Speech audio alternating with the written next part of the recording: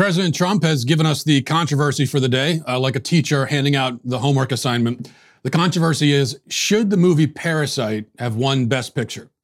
And is Gone with the Wind a better movie? So Trump at a campaign rally last night decided to go on an extended riff on this subject, which is great because a lot of people don't realize this, but actually constitutionally, the president is considered the nation's chief film critic. That's one of the enumerated roles of the president of the United States. So it says so right in the document. So, you know, that's good. And it happens that he did get this one right, I have to say. He said that Parasite should not have won Best Picture. Now, his problem is apparently that Parasite is South Korean. It's a foreign film.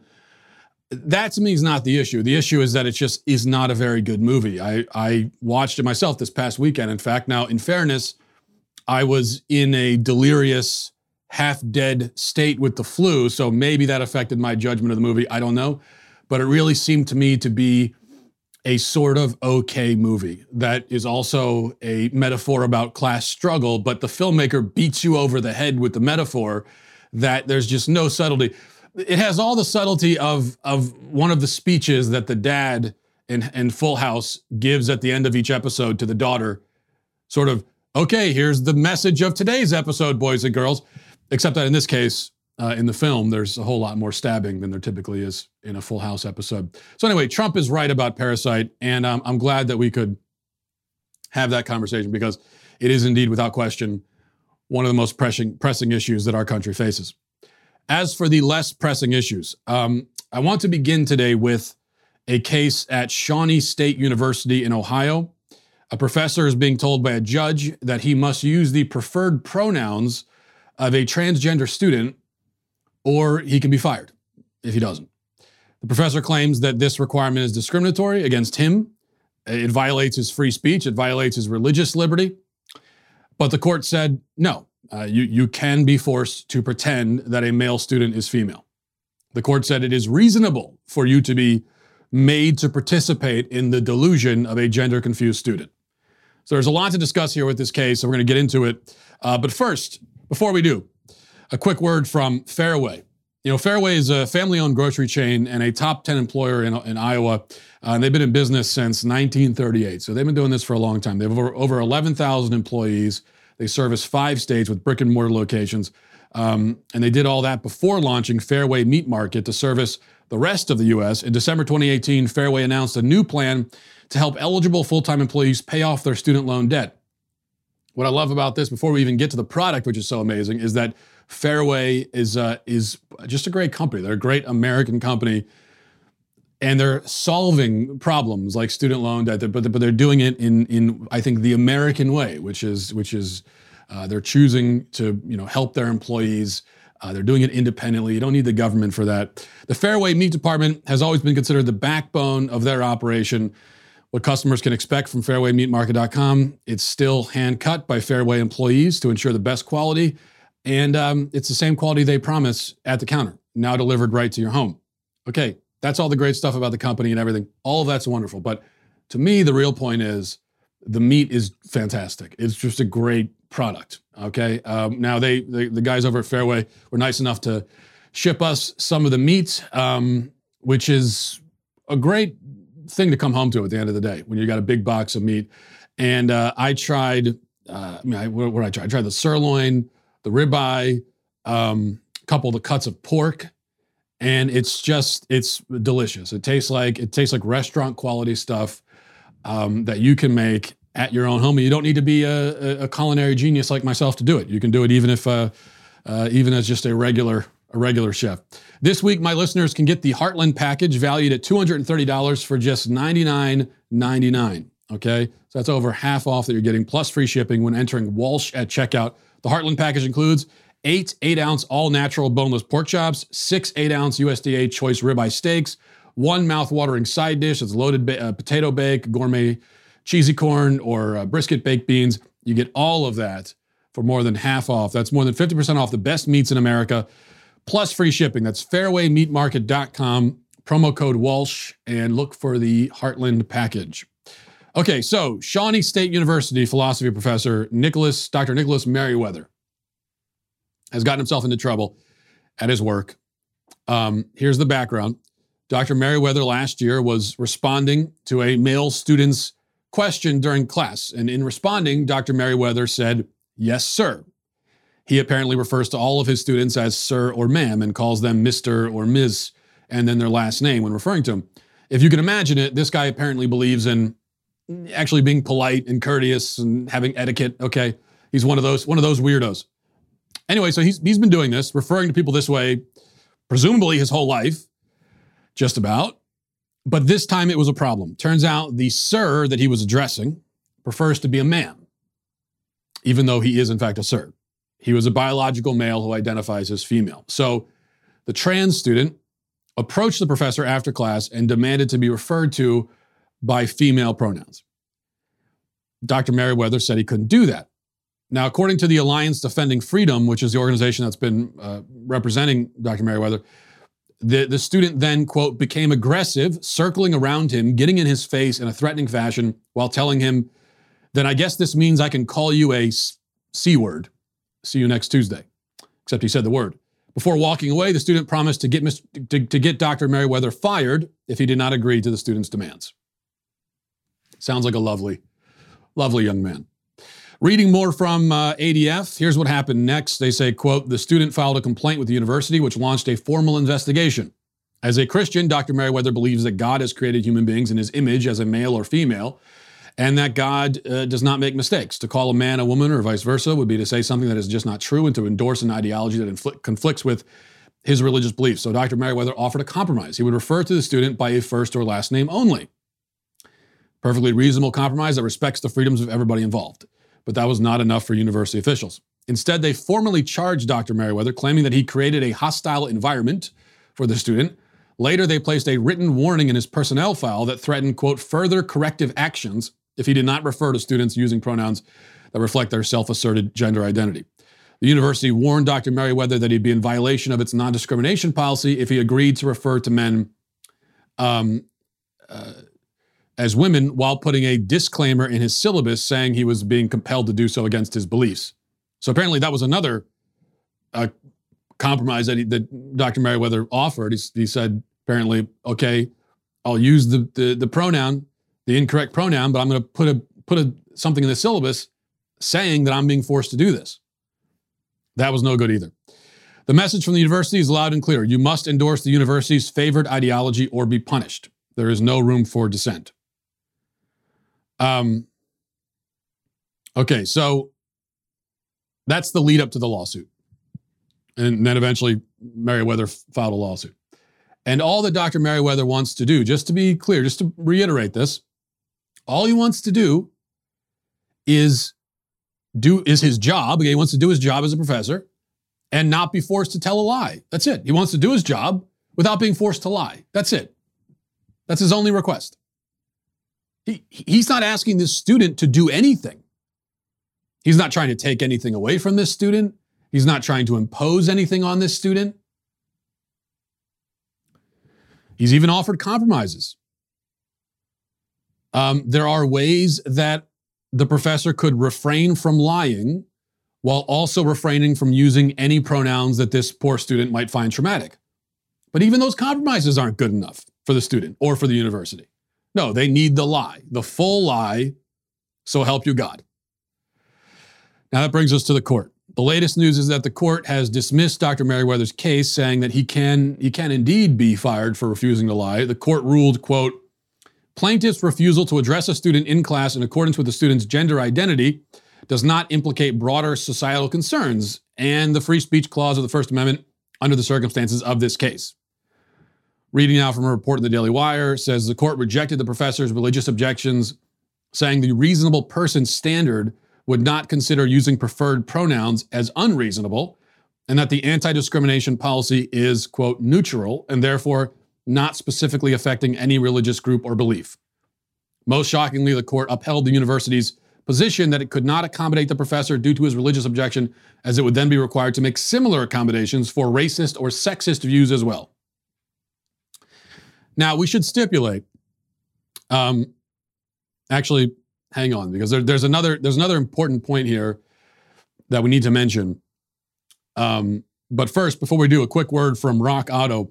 RockAuto.com is a family business serving auto part customers online for 20 years. Go to RockAuto.com to shop for auto and body parts from hundreds of manufacturers. And they've got everything that you could possibly need. Engine control modules, brake parts, tail lamps, motor oil, new carpet. It doesn't make any sense in the internet age to go in physically to the auto parts store when you could just go online and get what you need. It's so much quicker. They've got the entire selection of everything you could possibly need. I dare you to find something that they don't have on the website, because they got everything, and it's the convenience. You just do it at your house, you order it, they send it, gets there in a couple days. Simple as that. RockAuto.com catalog is unique and remarkably easy to navigate. Quickly see all the parts available for your vehicle and choose the brand, specifications, prices you prefer. They got an amazing selection. They've got reliably low prices, all the parts you're ever going to need. RockAuto.com. Go to RockAuto.com right now. See all the parts available for your car or truck. Write Walsh in there. How did you hear about us box, so that they know that I sent you. Okay, back to this case. We should stipulate that although the professor offered the compromise of calling the student just by their first name or their last name, which presumably means that, if this student chose a traditionally feminine name, I don't know. I mean, let's say the student wanted to be called Sally or Jennifer or something. Presumably the professor would call him that. Because the thing with a name is you could choose any name you want. So if you say that something is your name, if that's what you want your name to be, then that's your name. Okay, fine. Not a problem.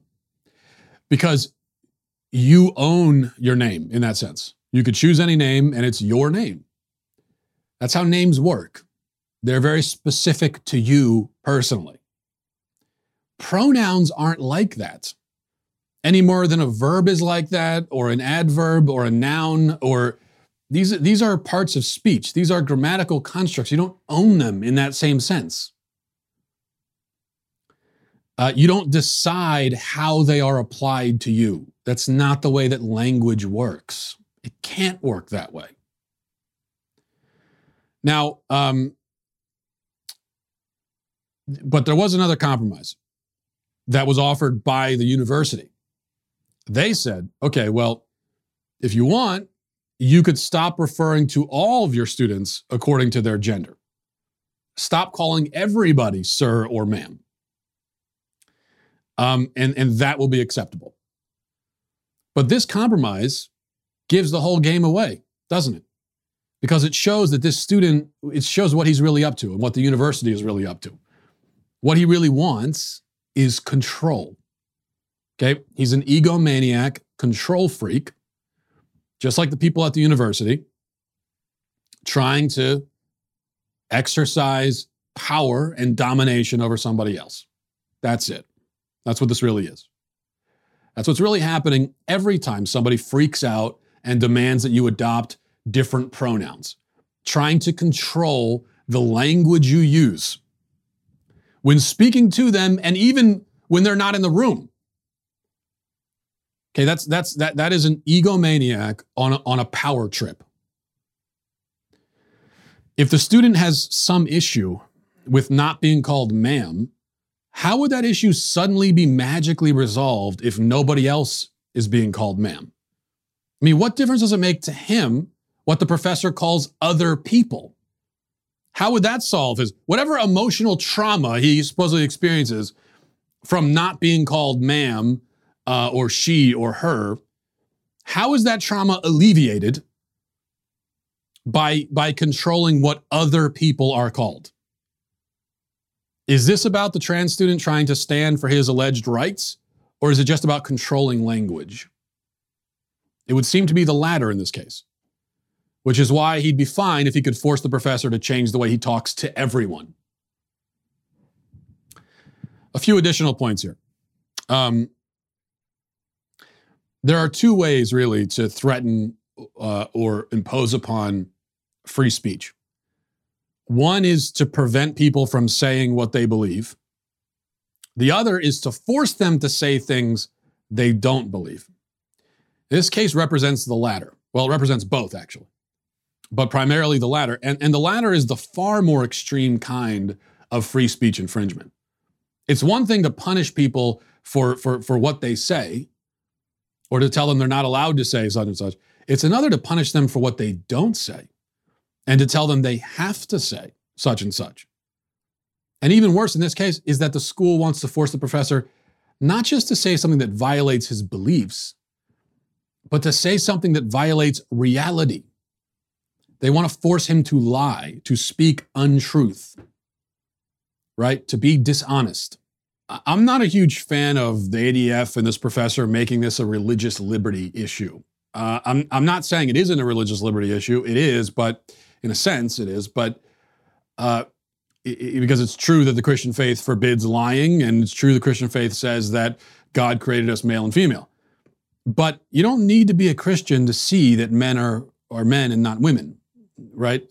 The fact that individuals with a male reproductive organs are men, that's not a Christian fact. It's not a matter of faith or of doctrine. That's reality. That's scientific reality. And I'm wary of, in a sense, reducing our position on this subject to one of religious doctrine. Because I think the other side would like everyone to believe that we're only resisting their gender ideology because of what the Bible says or what our churches say. They want everyone to believe that our point is a religious one. It's a religious point. And so when we refuse to do what they want, we are imposing our religion on them. That's what the other side wants people to believe. But it's not true, because it's got nothing to do with it. Everything that I say on the gender issue, all of it, I would say even if I wasn't a Christian. If I was Muslim, Jewish, Hindu, if I was atheist, Buddhist, pantheist, whatever, doesn't matter. I'd be saying the exact same thing, because this is about reality, first and foremost. It's about truth versus fiction. So this is really not actually a religious liberty issue. It's even more fundamental than that. This is just about the reality that we live in. And what's happening here is, it's not that the university is trying to get a professor to deny his faith. I mean, that would be bad enough. The university is trying to get the professor to deny reality. And given that this is a university, supposedly a place of education, that's a pretty big deal. Because there are always going to be people who claim that, well, it's no big deal for universities to get professors to stifle their religious views because it has no place in the classroom anyway. People are always going to be saying that. But, okay, but should universities be telling professors to stifle their understanding of biological realities too?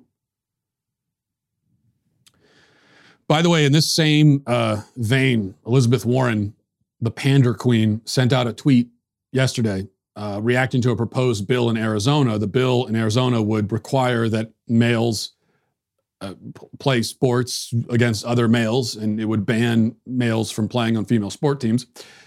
Elizabeth Warren reacted to it saying, "Trans athletes are not a threat. We need to protect trans kids and all LGBTQ plus kids and ensure they feel safe and welcome at school. I urge the Arizona legislator to reject this cruel bill." This is just cynical, dishonest, stupid nonsense. Elizabeth Warren knows damn well this has nothing to do with the safety of trans kids or anything, or trans kids being, quote, a threat. That's not the point. Everybody agrees that all kids should be welcome at school. All kids should feel safe at school. That's our point. Our point is that when you put boys on the girls' teams, not to mention the girls' locker rooms and bathrooms, now the girls are being made to feel unsafe and unwelcome, and like they don't belong in their own areas and their own spaces. That's our point. You see, and this is the way I think it should be framed. When we've got a small minority of males who are demanding access to female sports, female locker rooms, female bathrooms. And they say that they will be emotionally traumatized if they are not granted that access. They say even that they feel unsafe if they're not given that access. Okay. On the other hand, you've got a much greater number of actual biological females who say they don't want men in these spaces because they feel emotionally vulnerable when that access is granted. They feel unsafe, and they feel like their privacy is being taken away. Here's the point. We've got two competing claims being made. In essence, somebody has to win and somebody has to lose. We've got the small minority of males and we've got the majority of females. One of these groups, we're going to have to say to them, sorry, SOL, you're out of luck. You got to just deal with it. We have to say that to one of these groups. Now, let me ask feminists, Elizabeth Warren, who are you going to say it to? You're really going to say it to the females? You're saying in this competing, in this competition, you're going to put the emotional needs of the men over that of the women? Is that what you're saying? Well, that is what you're saying, but and fine, go ahead and say it and make that case. But that is in fact the case that you're making, and then don't claim to be a feminist at the same time. Because if that's feminism, then the word really just has no meaning anymore. Okay. One other thing I want to talk about today, and I'm going to once again take the minority position on something, as I so often do. I want to talk about a certain viral video clip that's been making the rounds online. And I don't want to play the video itself because given my position on this, it would be rather contradictory for me to do so. So I'll just give you the gist if you haven't seen it. There's a viral video, massively viral. Last I saw, there was overall, I think the original video on Facebook had gotten like 300,000 plus shares alone, which is a lot. And it's a video of a young child with dwarfism, crying, devastated, saying that he wants to kill himself because of the bullying that he suffered in school. He's sitting in the back of, I guess, appears to be his mom's car, and his mom is filming him and filming it for Facebook Live, talking about her son being bullied. And the child, as I said, is just wrecked, talking about killing himself. And he's 9 years old, right? Now, obviously, for a child that age to be having thoughts like that, for any person to be having suicidal thoughts is terrible. But for a child that age, at 9 years old, to be thinking about that is unimaginable. My oldest kids are not too much younger than this kid, and I simply cannot fathom ever hearing them say they want to kill themselves. So like any person with a soul, right? When I saw this video, I felt a very deep mix of sadness and anger at the bullies and many other emotions, because it's so terrible, and it really gets to you. Now, as often happens, because this video went viral, celebrities have gotten in on the action. Hugh Jackman sent out a video to the kid supporting him. The child is Australian, and Hugh Jackman's Australian, so I guess he felt especially called to respond, which is great. And then, of course, someone started a GoFundMe campaign, as always happens with these things. And now they're going to send the kid to Disney World with the money. The GoFundMe account earned many thousands of dollars in just a few hours. Okay, so all that is nice. But I also have another thought, and it's the same thought I have every time I see stuff like this online. And I don't understand why more people don't have this thought. Or maybe they do, it's just they don't feel secure in saying so because they're afraid they're going to get shouted down by everybody. And that is this.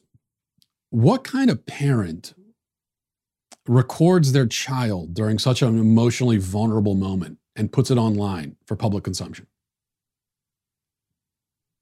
And I don't want to hear about raising awareness. What kind of parent uses their child's emotional trauma for awareness? Is that really your first thought when your child is emotionally devastated by something? Your first thought is, oh, this would be great for an awareness campaign. What kind of parent thinks like that?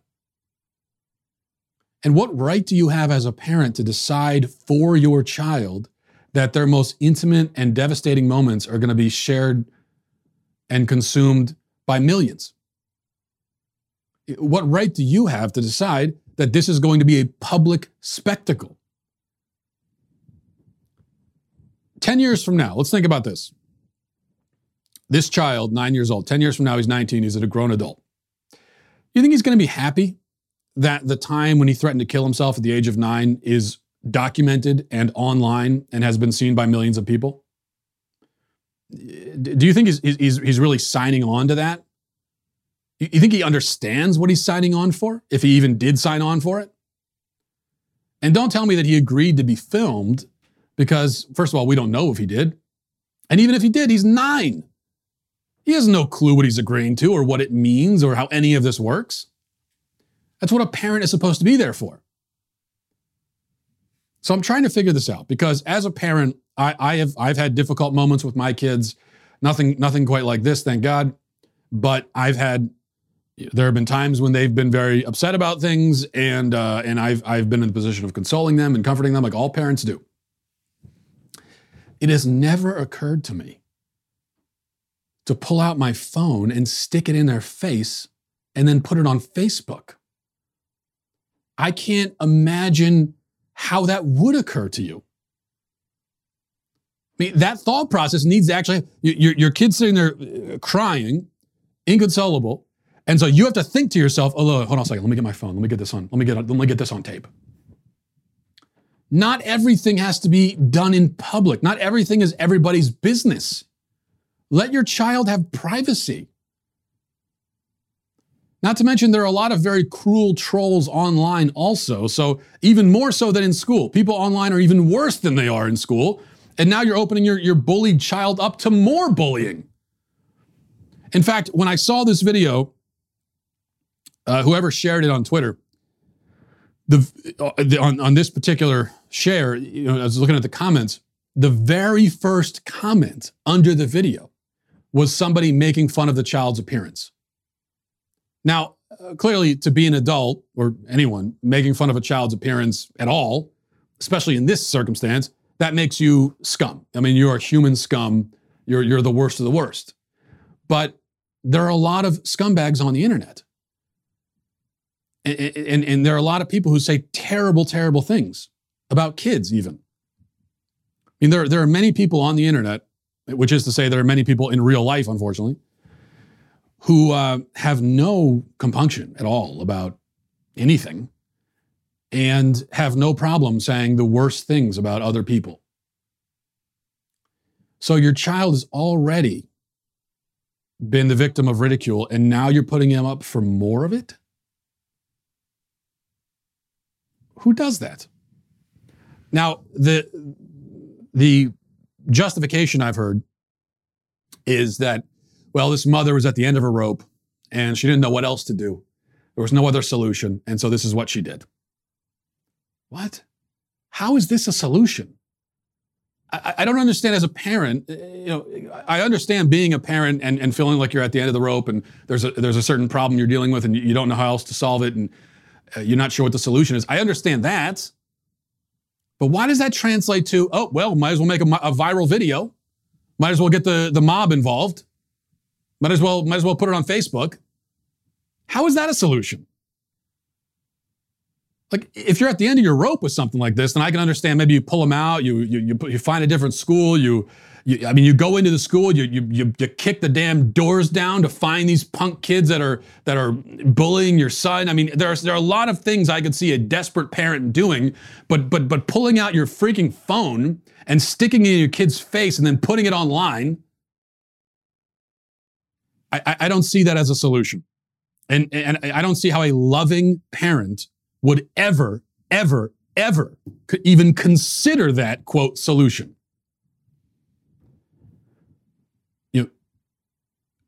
Internet mobs, I have a lot of experience dealing with internet mobs.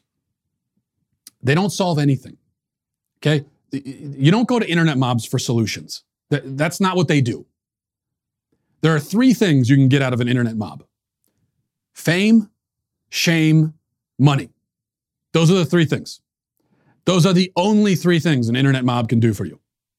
Fame, shame, and money. Okay, well, so this mother has gotten money out of the mob. I'm not going to say that that was her number one reason why she did it, or, I'm not going to say that. It certainly seems like that's possible. I mean, there are parents who exploit their children for internet fame so that they can then get the GoFundMe money and all that. That does happen. It certainly seems like that's what's happening here. I don't know. And they got some fame out of it too. So yeah, you got fame and money out of it. And I guess some shame for the bullies. How does that solve anything?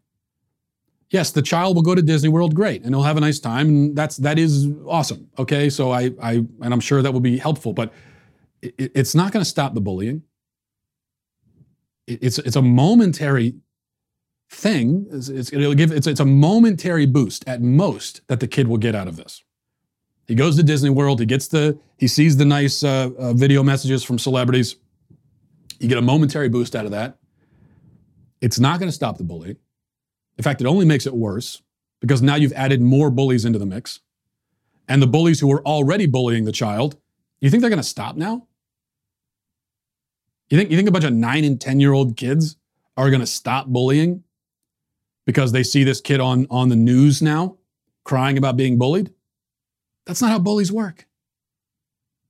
Okay, the bullies aren't going to see the segment on the Today Show and think, oh, gee, we really screwed up on this one.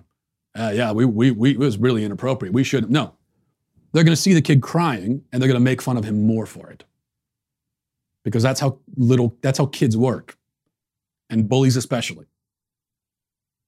So you get a momentary boost, you get money, does absolutely nothing whatsoever to stop the bullying, does absolutely nothing whatsoever to address the deeper things internally that are happening with your child that are making him think about hurting himself. And in exchange for that momentary boost, now you have put this online forever for everyone to see. And for the rest of your child's life, he is going to be known as the kid in that video who said those, really sad and horrible things. And you have made that decision for your kid. You have decided for your kid that that's what his life is going to be. Or at a minimum, that this video and this incident is going to be a big part of his life from here on forward. You have decided that for him. You have no right. Your kid is not your intellectual property that you can just use for clicks and views. I get so sick of this. It's like, it's not even human. You got these parents that are barely freaking human, that they would look at their kids this way. What do you need the attention for? Great, you got a bunch of shares. Who gives a damn? What does that do for you as a parent? Leave your kids out of it. Let your kids have a life. Just let them exist. Let them have some privacy. Let them have an emotional moment on their own without you sticking a camera in their face. Yeah, you see a moment and you know that, this would get a ton of hits. So what? Is that what it's about? And honestly, I think the same thing with, and I probably should stop before I get myself into even more trouble, but I think the same damn thing about parents. Even when I see these viral videos of happy moments with kids, of intimate, personal, but happy moments, many times even with that, I think, why did you need to put it online? I don't understand why you needed to do that.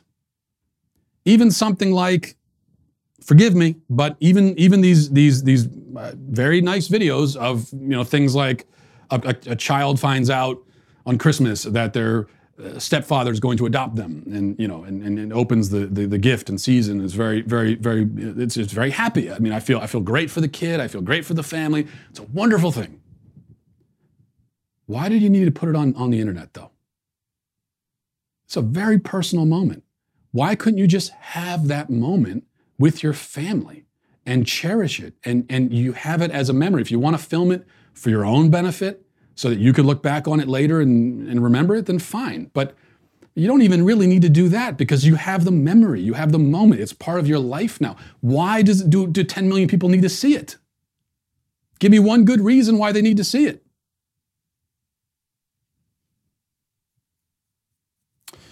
All right. And I say this as someone who is on. I spend my whole life on the internet. Okay, so I get it. I understand the desire people have to find content and put it on the internet, and but we shouldn't be using our kids for that. So that's it. We'll leave it there. Thanks everybody for watching. Thanks for listening. Have a great weekend. Godspeed.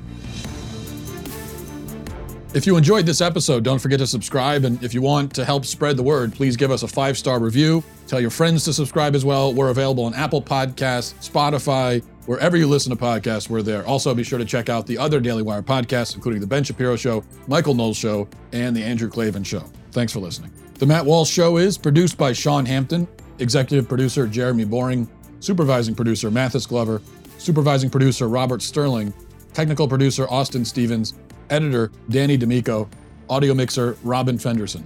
The Matt Walsh Show is a Daily Wire production, copyright Daily Wire 2020. If you prefer facts over feelings, aren't offended by the brutal truth, and you can still laugh at the insanity filling our national news cycle, well, tune in to The Ben Shapiro Show. We'll get a whole lot of that and much more. See you there.